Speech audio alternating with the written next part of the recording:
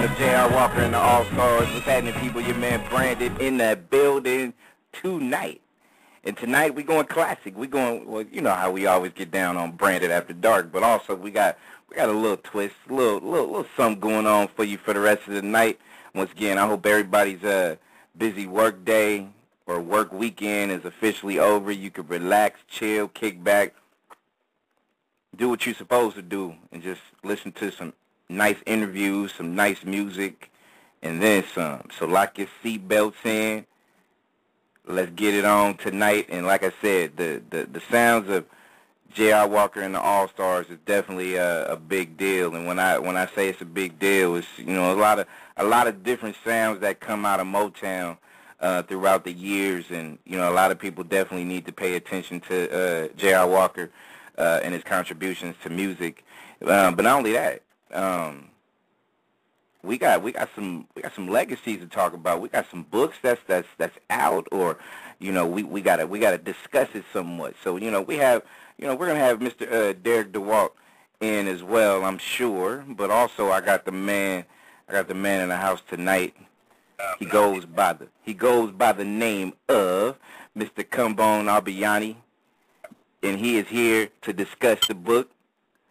Obi, what's good, man? All right, everything is everything. What's up with you, man? Thanks for having me on the show. I appreciate it. I appreciate you calling in, and I'm gonna get right to it. The book that talks about the life of JRwalker and his talks about his music, his life, and everything through his son's eyes. Like, give us the 411 as far as how it all came to be, as far as how it was put together between you and his son. Because you're the author. Let me make sure I make it right. As far as you're the guy that put it together, right? Right. I'm the author. I talked to Derick earlier, and I haven't been able to find him since. So I'm sorry that he's not here. Maybe he'll give me a call. That's okay. You know how we do. It's live radio. We can continue on until he gets here, and then we gonna pick up speed. So that's how we go. Okay. Well, what happened was that Derick had been trying to get it together and get something done about his dad's for a while because his dad died in '95, and right. There had been various court proceedings and what have you, and he wanted to get the story out, and he bumped into my brother, who's an actor, and then my brother suggested myself, and I'm a writer, and we clicked from day one because I'm a saxophonist. I play saxophone, and I play alto, and I can't play tenor. And he started telling me what he had in mind, and I said, okay, let's go for it. And I started doing interviews with him, he and his mom, and the remaining musicians who played in his band. And it took on a life of its own and rolled from there. When it comes to the book, and I, you know, hearing press releases or you know, clips or, you know, just some bio or information about it, to me I think it's kind of interesting just for the simple fact that, you know, JRwalker and the All-Stars, of course, you know, a lot of people know their sounds and their music. And it has a footprint in Motown's legacy. Why did it take so long for it to actually come together? You mean the book? Yes, sir. Well, I think that it takes a while for young people, for people to grieve, and right. There are 11 of them, as it says in the book. He has Derick has 5 brothers and sisters before him and 5 after him, and he's in the middle. Mm-hmm. And so, therefore, it took a while for them to decide who was going to do the book, and then everybody had different ideas, and then Derick took it upon himself. Also, there's been a lot of court proceedings, and they just won with EMI just this year, going from 1995 to now. Just imagine. They've been fighting that long. And it took that long for them to decide who was going to do it, and once Derick took it on and decided he was going to do it, and it was only one person working with it, and he found the author and someone to write it, it got together. But I think it takes a while when you're going through court, and even now there are people who are impersonating the Junior Walker and the All-Stars band who are not the band, even now. So it took a while because there was circumstances. Is there a legal binding to that name? Because I've heard so many people, man, throughout my young career, and like I said, I wasn't around when Junior Walker and the All-Stars was really getting it in back in the '60s. I'm hearing names. I'm hearing their names throughout the states and things like that. I mean, is there any any lockdown from the family to be able to say, hey, you can't use that name. That's copyright infringing upon, That's the legacy. You hit right on the problem. They have put cease and desist orders, and they've stopped just about all the bands, I think, except for one. Mm-hmm. But what some of the bands have done is that they won't play in the States, but they will go to Europe and play. And, You're kidding me. Yes, and interesting enough, Junior Walker is more popular there. They're still listening to him there more so than here. Interesting enough. You go to Europe, man, it's very interesting. You hit England, France, Germany, Holland, you hit the south of Spain, you hit Ireland and Wales, and all of these saxophonists want to sound like Junior Walker. And they all copy his style and copy his licks. So therefore, when these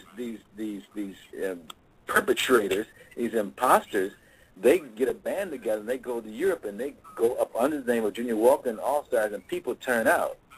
When Derek, and he has the Junior Walker and All-Star band now, which is one of the original bass players who was there, a guy named Hackaway, who took over after the other guys left. Hackaway and them are playing. He said they couldn't get off the bus. They were mobbed so much. And when they heard that it's Junior Walker's actual son, he said they went crazy in Europe.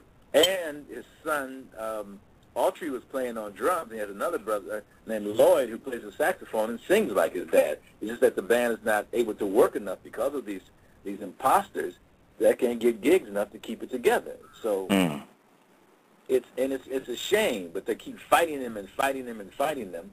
But you know how worms are; they'll find a way to get in anything.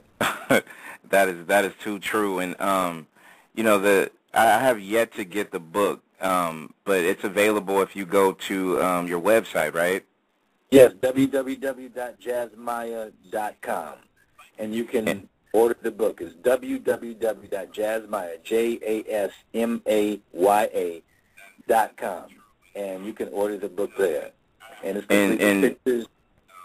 And as the station goes, while we're doing the interview, I'm literally multitasking and going on your website to make that purchase. One question that I do have is, you don't have to purchase a book. I send you one. well, I appreciate that. You can send me an autograph one, but I'm still gonna buy one though. That's just how I got to show that support, man. Because I mean, not only that, it's music history. When I say music history, it's like I think about Junior Walker and the All-Stars. I think about so much history that used to be I used to hear it all the time in my parents' house. My grandparents. I hear so much of it. As a lover of music, you tend to gravitate and appreciate exactly what it is. And one question that I had, because you brought up the Motown Records lawsuit, and I know you can't really probably talk about a whole lot, but just based on your opinion as far as that battle that was won via the lawsuit with Motown Records, was that win just a matter of Motown has changed so much throughout the years? Is it because there was really no communication or a lack of support on their end to be able to kind of take care of the estate of the Junior Walker family? Well, the Junior Walker family is outside of Motown. The estate is strictly for the Junior Walker family, and Motown is Motown. What happened between for Junior and Motown was something that happened only for Junior and not for the other artists. I see. So what Junior did is basically it's a breach of conflict and conflict of interest for a company to also be the managers for a company, for an artist. And he won that, but the other artists at Motown, I don't think, I'm almost sure that didn't happen. But Barry Gordy, from our reports, he respected Junior a lot. And as public record companies are interesting. If their philosophy, for the most part, is that if you are lacking in knowledge and you don't have information and you don't contest the contracts and have a lawyer who can look at clauses, that is not their fault. It is your fault. And if you present yourself in a way in which you can call into question certain articles in a contract and make sure that the contract is working to your favor, if you don't have that, then it's not the record company's fault. It's your fault. So, you know, it's like something MC Hammer said. MC Hammer said, I remember when they asked him what advice he would give to young artists coming up, he said, get yourself a good lawyer and a good accountant and somebody to watch both of them. There you go. I remember that. That is true. That is true. Because he's a living proof of it. Absolutely right. Absolutely right. There you go. So Junior got him a good lawyer, and he took something from what Louis Armstrong had said back in the 1920s. Mm-hmm. Louis Armstrong told another artist who was coming up, another trumpet player, can't remember his name, he said, what you do is that you get yourself a good Jewish lawyer, because he's going to know the law, he's going to work for you, and you play your horn, and you get yourself a good lawyer, and then, you know, you have somebody watch them, but you get yourself a good lawyer and you go in there and you in the business and you do it. But you need to get yourself a lawyer so that when you walk into the record company, you have a lawyer, not afterwards. I'm kind of curious about the book, and people can actually go ahead and go to jazzmaya.com, JASMAYA. And make that purchase now, all you listeners that's listening. One thing that I'm curious, was it when you start working with the family to put the book together, was it easy to be able to get any sound bites, so to speak, or information from the Motown machine during the time you started putting it together? I didn't get anything from the Motown machine. Okay. What was it? Was it voluntarily, like you asked and they declined, or was it just? Well, let me say this. Motown has its own way of doing things, and you just have to work with the way they have of doing things. Miss Martha Reeves and the Vandellas was very open, and she spoke. But let's say that other than that, it was a bit ironclad, huh? Yes. Well, you know, every businesses are like that, and you're in the entertainment industry. Absolutely. Businesses are like that, and they cover their back very carefully. They cover their backs, and their backs are covered by somebody else's backs, and so on and so forth. I definitely know where you're coming from. CYA. Yeah. Your opinion, and I know his son's not on, but just your opinion in dealing with the family. Do you know by any chance if, you know, during the time that JRwalker and the All-Stars was really dealing with Motown, overall, was there a sense of happiness as far as being a part of that machine back in the day? Yes, Junior was happy in one way. And on the other hand, they said that he felt like an outsider. Motown was the sound of young America, and it cultivated a very slick image. And Junior was a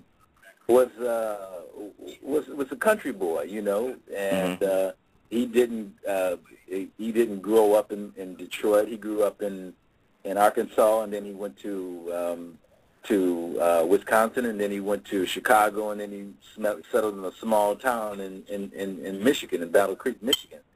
And so he always felt like he was on the outside of that whole Motown image. He didn't really fit in. However, and he traveled in his own bus. It was the Motown bus, but Junior traveled in his own bus, and he was the mechanic for his own bus. So he always felt as if he was on the outside, on the periphery. Though he was part of it, and he was on the tour, he still, you know, he was the kind of guy, I remember one time a person told me that they were in a little place called Bobo's Brazil in Benton Harbor, Michigan. And Junior was in there eating, and he took his teeth out and put them on the side and ate his greens with his fingers. Wow. Okay. Right? Uh-huh. You know, now Motown is knives and forks and, you know, that whole image that they presented. Right. So therefore, there was a difference there. However, his music in terms of R&B is as sophisticated as you can get.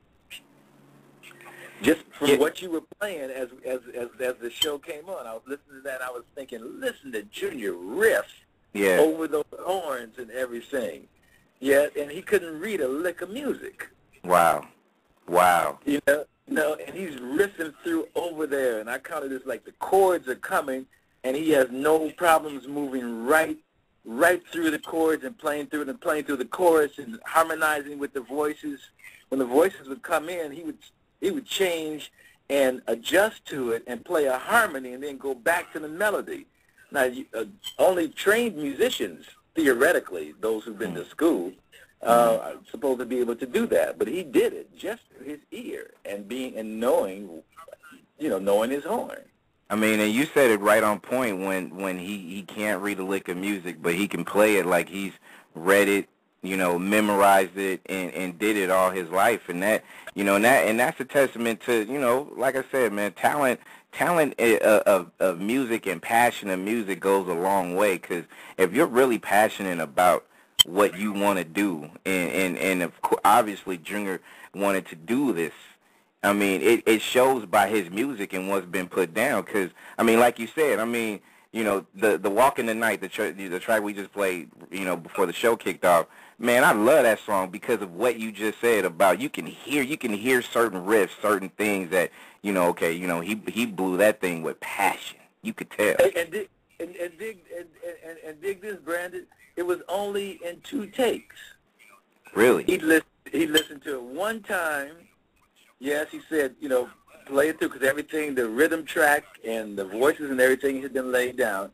He listened to it the first time, said he was fingering the horn, yes, and then the next time when we went through, he said, okay, start it. And he was blowing. That's amazing. And he was blowing, and he blowed, and when it was finished, and he said, that's a take, now let's go on to the next thing. That is amazing. Amazing. Not too many people probably know that or don't know that or whatever, as far as just, you know, his contributions to music is just that good. And nowadays you can basically, you know, correct me if I'm wrong, but I think you might co-sign on this, but, you know, when you have bands and groups and things like that, they don't do all that stuff like they used to with the trombones and the horns and the whole deal like that. They don't do it. No, it's mostly with the machines. The tragedy is that what has happened to African American music in all the genres is that there are not a lot of young musicians who are coming out who can actually play. Right. Unfortunately, something has happened. Some would attribute it to back in the 1980s when Nixon Reagan dissolved all of the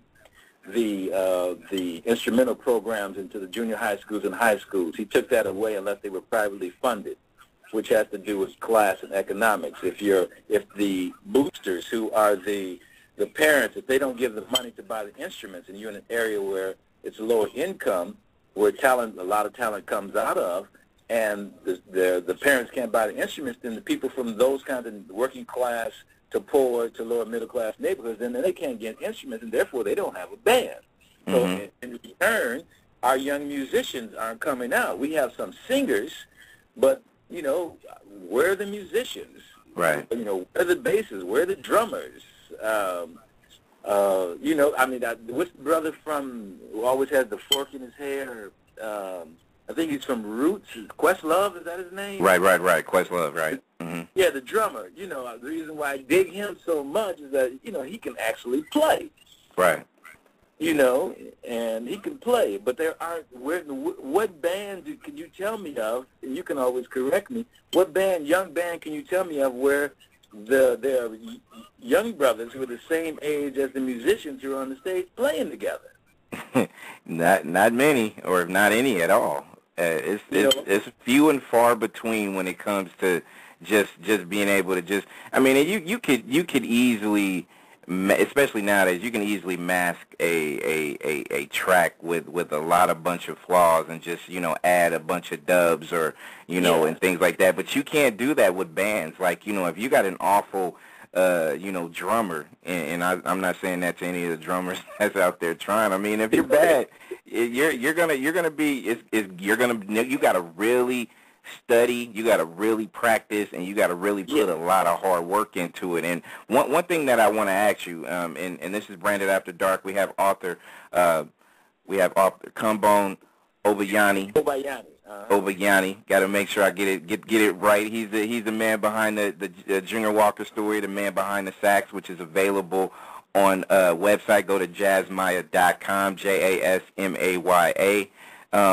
Have the music is just music and bands for that matter. Have we just all gotten lazy in 2012? No, I don't think it's that. I think it's that there are not a lot of opportunities now and a lot of programs which are fostering and encouraging young musicians to play. It's not out there, you know. So therefore, being the ingenious culture which we are, the young people, they use their voice. They rap, and some of them sing and play some of the instruments because they don't have access to the instruments. So therefore, as always for African Americans who survive in this culture, we find other ways to create. We will not be held down. So I think it's just that there is not opportunity for them to pick up an instrument, for young people to have access to instruments, and that is part of what has happened. Who should we blame? Because, you know, I'm good at trying to throw, you know, fingers and pointing at folks and try to figure out who's to blame and what we need to do to be able to get this back on deck. Because you're right. I mean, you know, let's talk about the school systems. They don't have those classic, you know, music classes like they used to back in the day. You know, I'm talking about elementary, junior high school, even high school for that matter. We don't, because I used to never, I kid you not, I never liked playing the flute, but we had classes in junior high where you had no choice. You had to do it. You had to do it. And now, those programs have primarily disappeared now. Yeah, I agree. You know, I don't know if it's something to blame. You know, Brandon, man, we have the resources to take care of our own. It's just a question of whether or not we do. You know, if you got a poor kid and you have a working class neighborhood, a poor neighborhood, it is easier to put bread on the table than it is to, you know, give money to the school. You know, the school is the school. And so therefore, the parents they are not economically stable enough to be able to contribute to a music program or to buy computers the way they would from a more affluent neighborhood. And those of us who have means will contribute to the neighborhood in which our children go to, or their children go to, as opposed to looking back and dealing with those who haven't. So, you know, it's a question of doing for ourselves or waiting for someone else to do it. And if we wait for somebody else to do it, like the government, they're not going to do it. So therefore, of us taking care of ourselves. You're going to be waiting a long time if you're waiting for somebody to be able to make moves for you. That is on point and true. And one question I have, and people definitely need to go check out the JRwalker story, the man behind the sax. When it comes to JRwalker, was there ever points in his music career where he was just not happy, be it if it was after Motown or whatever? I think that in the early days, when he was doing construction and playing at night and doing little gigs, he was unhappy at that period. And then when he would always, with the support of Mrs. Walker, when she gave him the go-ahead, and he said he just wanted to live and just wanted to play music, and she said, you know, you take that dream and go out there after it. He became happy. And then, let me think back, there's another period, whereas when the gigs weren't coming the way they were. He had left Motown, he wasn't with Motown, and he had signed with another label, and they weren't behind him, and there was a lull there. and he wasn't getting a lot of gigs. However, being the genius that he was, he said, okay, I'm going on the Chitlin Circuit. The Chitlin Circuit was these little small clubs which existed all across the United States, the American Legion Post, all of them. And he started playing those in county fairs. And it built back up. And he said, okay, since nobody's promoting my concerts and not my records and what have you, I'll go to Europe. And so he figured it out. But there was a lull, there was a period there where it just was not happening. That was after Motown. Wow. And, you know, I guess you can kind of look at it from a lot of different reasons or different points as far as, you know, support. Because to me, I always feel like this. Everybody, especially when you do music and you being a part of a machine like Motown, and not only that, I mean, to me, I think anybody that has bigger-than-life music, of course, you know, Motown was a machine, but you got to look at the art form that was created by certain people, and in this case, you know, JRwalker and the All-Stars. My whole take on it when it comes to just this elevation of music, it just seems like, and it could have started back then, because it definitely feels like that now, that we don't support our music heroes like we should. And a lot of people tend to wait till they die in order to show their support. And you know, it to me, I think that appreciation should become in abundance. Like, you know, when you do have a certain person, like, you know, let's just say JRwalker, if he was still living, you know, and if you know, finding gigs or doing something like that, you know, again, I look at music as a fraternity. Your fraternity is supposed to look at it. Wow, you know, we need to reach out to this guy. And you know, help put him, you know, re-emerge him into the music life, especially how it is nowadays. So that's my whole take on it. But it surprises me to be able to, you know, hear that, you know, a lot of people kind of went away from his music and what he was doing beforehand. Because I've heard about the Chitlin circuits, and you know, I had these visions of it, you know, them performing in, like, you know, small little hole in the wall spots or whatever, but the appreciation was there for the people that enjoy music. Yes, you know, it's interesting. You're right on, man, and a big respect to you for your perspective. If there are the whole AU Center of Moses Brown, Atlanta U, Emory, Clark College, then you go down to Fisk, Tuskegee, all those schools. If those schools alone brought in black artists, brought in artists who were making the music, those from the past, not only contemporary, those artists would be able to survive. Absolutely. There are student unions all across the United States at colleges, at universities, who could bring in those artists. They could push for them to have a residency, you know, for a short period of time. When I was in undergraduate school, I went to Brown. Up at Amherst College, which was right up the road, in jazz alone, they had a saxophonist named Archie Shepp. They had the major drummer from the bebop era called Max Roach. They brought in Sonny Stitt. They brought in B.B. King. They brought in all these and gave them residencies, and they were teaching there, which kept those musicians from living hand to mouth. For some reason, that has gone away. It's unfortunate that at Howard University, the students had to strike to get a jazz department there because the school did not want a jazz department there. They wanted it to be classical music, and it has to do with the idea of again, what you said is us not appreciating our own music, and if we did, it would make the situation very different. But it's possible if we got behind our artists. You know, this whole generation from the bebop era is almost dead now, except for Sonny Rollins is still alive. Yes, B.B. King is still alive, but he's on his last legs. You know, these are all senior gentlemen in their 80s. If the schools get behind them, you know, they could have different lives, and they could pass the tradition on. Chuck Berry's still alive. Little Richard's still alive. You know, and the tradition could be passed on if we got behind it.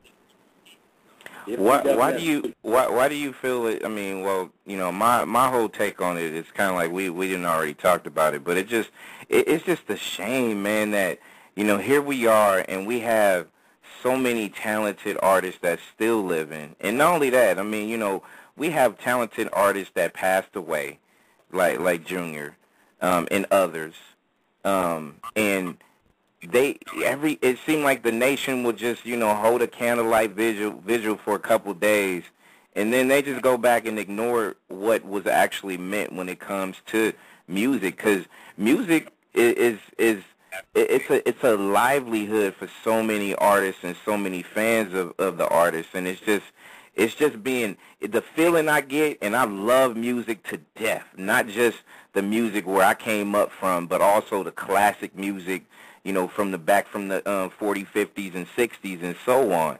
It's just people just don't look at it and pay attention to it like they do and like they used to. Yeah, that's unfortunate. One of the reasons is that I really think that the young people in many instances are not exposed to it and are not aware of the histories and aware of the tradition. And Oba, even though they have internet access, they got YouTube access, they got, they can be able to get a semblance of some history, but it's nothing better than, I used to talk to my grandma before she passed away, and she used to always talk about just seeing B.B. King live and seeing and JRwalker. Like, I used to hear like stories like that, and it usually captured my attention because, that's music, that's history. Yeah, and it's there. There are these tours now of the bands, and they're still kicking. It's interesting when you go there. Most of the population of those are either, I'm 60, are people who are my age, and then young Latinos who are sucking it up out here on the West Coast, and they're there. It's a question of exposure. KJLH plays out here in California. JLH plays oldies, and people get to hear them. It's just exposure. You can click on YouTube, but nothing is like being able, as we used to say, nothing like being able to see them sweat. Oh, you got that right. You got that right. When they start getting down, and Junior would take out his top teeth and would play the horn without the teeth in the top, and that's how he got that sound. The same thing with John Coltrane. He took out his teeth in the top and played, and that's how he got that sound. The same thing with Illinois Jacquet, all those guys. They took out their top teeth, and they gave him that tone that when you hear it, as soon as it comes out, you can hear and know that that's Junior Walker, that's John Coltrane, that's Illinois Jacquet, that's B.B. King and all that. If people aren't exposed to it, and so that they can see them sweat, then they don't hear it. But how many promoters out there are going to give them an opportunity? They can still live in Europe. That's true. This is the contradiction, though, Brandon, man. In Europe, they can gig. They can stay there all the time. Right. And keep playing. And in Japan, and in the Philippines, and in Korea, they can gig over there. But they couldn't survive if they stayed here. So, it's funny over that you talk about John Coltrane and Junior taking out their teeth to be able to get a certain signature sound, because not only did I hear the same story, I used to hear people saying, you know what, if it wasn't for their teeth missing, they probably wouldn't be able to put them sounds the way they put together. You know what I mean? That's real. That's real, because you got your gums on top of the mic, on top of the mouthpiece. Right. When the mouthpiece, if you get blowing, the mouthpiece gets warm in your mouth. Difference when you feel it on your gums and if you feel it on your teeth. Man, I used to hear that so much over the years, man. I love it, and people definitely need to go make sure you check out the website to go get the book, The Junior Walker Story, The Man Behind the Sax, released by Jazzmaya Productions. Go to www.jazzmaya.com. Make sure you go ahead and get that. And before we wrap it up, man, I gotta ask you, when it comes to this book, what is a fan of music gonna walk away from once they're done reading it from cover to cover? They'll walk away with the evolution of a musician, and they'll see the evolution of the music, but also how personal demons and issues that some individuals have it affects them and affects their family and affects the music. Junior was a very complex individual, very complex, like most artists. You'll find out in the book that on one hand he was a loving father, and on the other hand he was very different towards his wife. You know, the woman who shared his life and who was the mother of his children. That he was very loving and very giving with the band, but then at times very distant from family because he was in the world of the music. And, you know, the music has a life of its own, and many times the contradiction is that those who have been blessed with that gift are not very personable. Right. You know, they give to the world everything, and when they come back home, there's less to give to family. And but you will see from his early beginnings when he got the horn, when he was like 8, 9 years old, all the way to the beginning, to the end of his life, that he followed that dream, that he followed that music, that he followed that gift that had been given to him, you know, by God and by the Creator and by the universe and all that. He followed it and developed it. You know, he was told to go out in the woods and play to develop his tone. He was told to practice for hours. He was told to do all that. And he did it and got to the point to where he could do anything he wanted to on that horn. So that, you know, talent will only take you so far in life if you have no technique behind it. And he took talent and developed it into something else and until mastered it. And that's what you're going to get from the book. You see the tragedy, you see the beauty, you see the pain, and you'll see the ugliness that went right along with it. Amazing, amazing. I can't wait to dive deep into the book and get it going. And I appreciate you taking time to hang out with me and talk about this legacy that this man has given us in music. And don't be a stranger to the show, man. Come back and hang out with me and talk music anytime you want, brother. I'll do that, man. And young man, I take my hat off to you, and big props and big love and everything. I really dig what you're doing. Keep it on. Keep on keeping on, as we would say. Thank you very much. I appreciate it. That is Mr. Ova. He is the guy that is in charge. Go to www.jazzmaya Productions, actually Jazzmaya, JASMAYA.com. Get the story, the JRwalker story, the man behind the sax. More music all the time right here, Branded After Dark.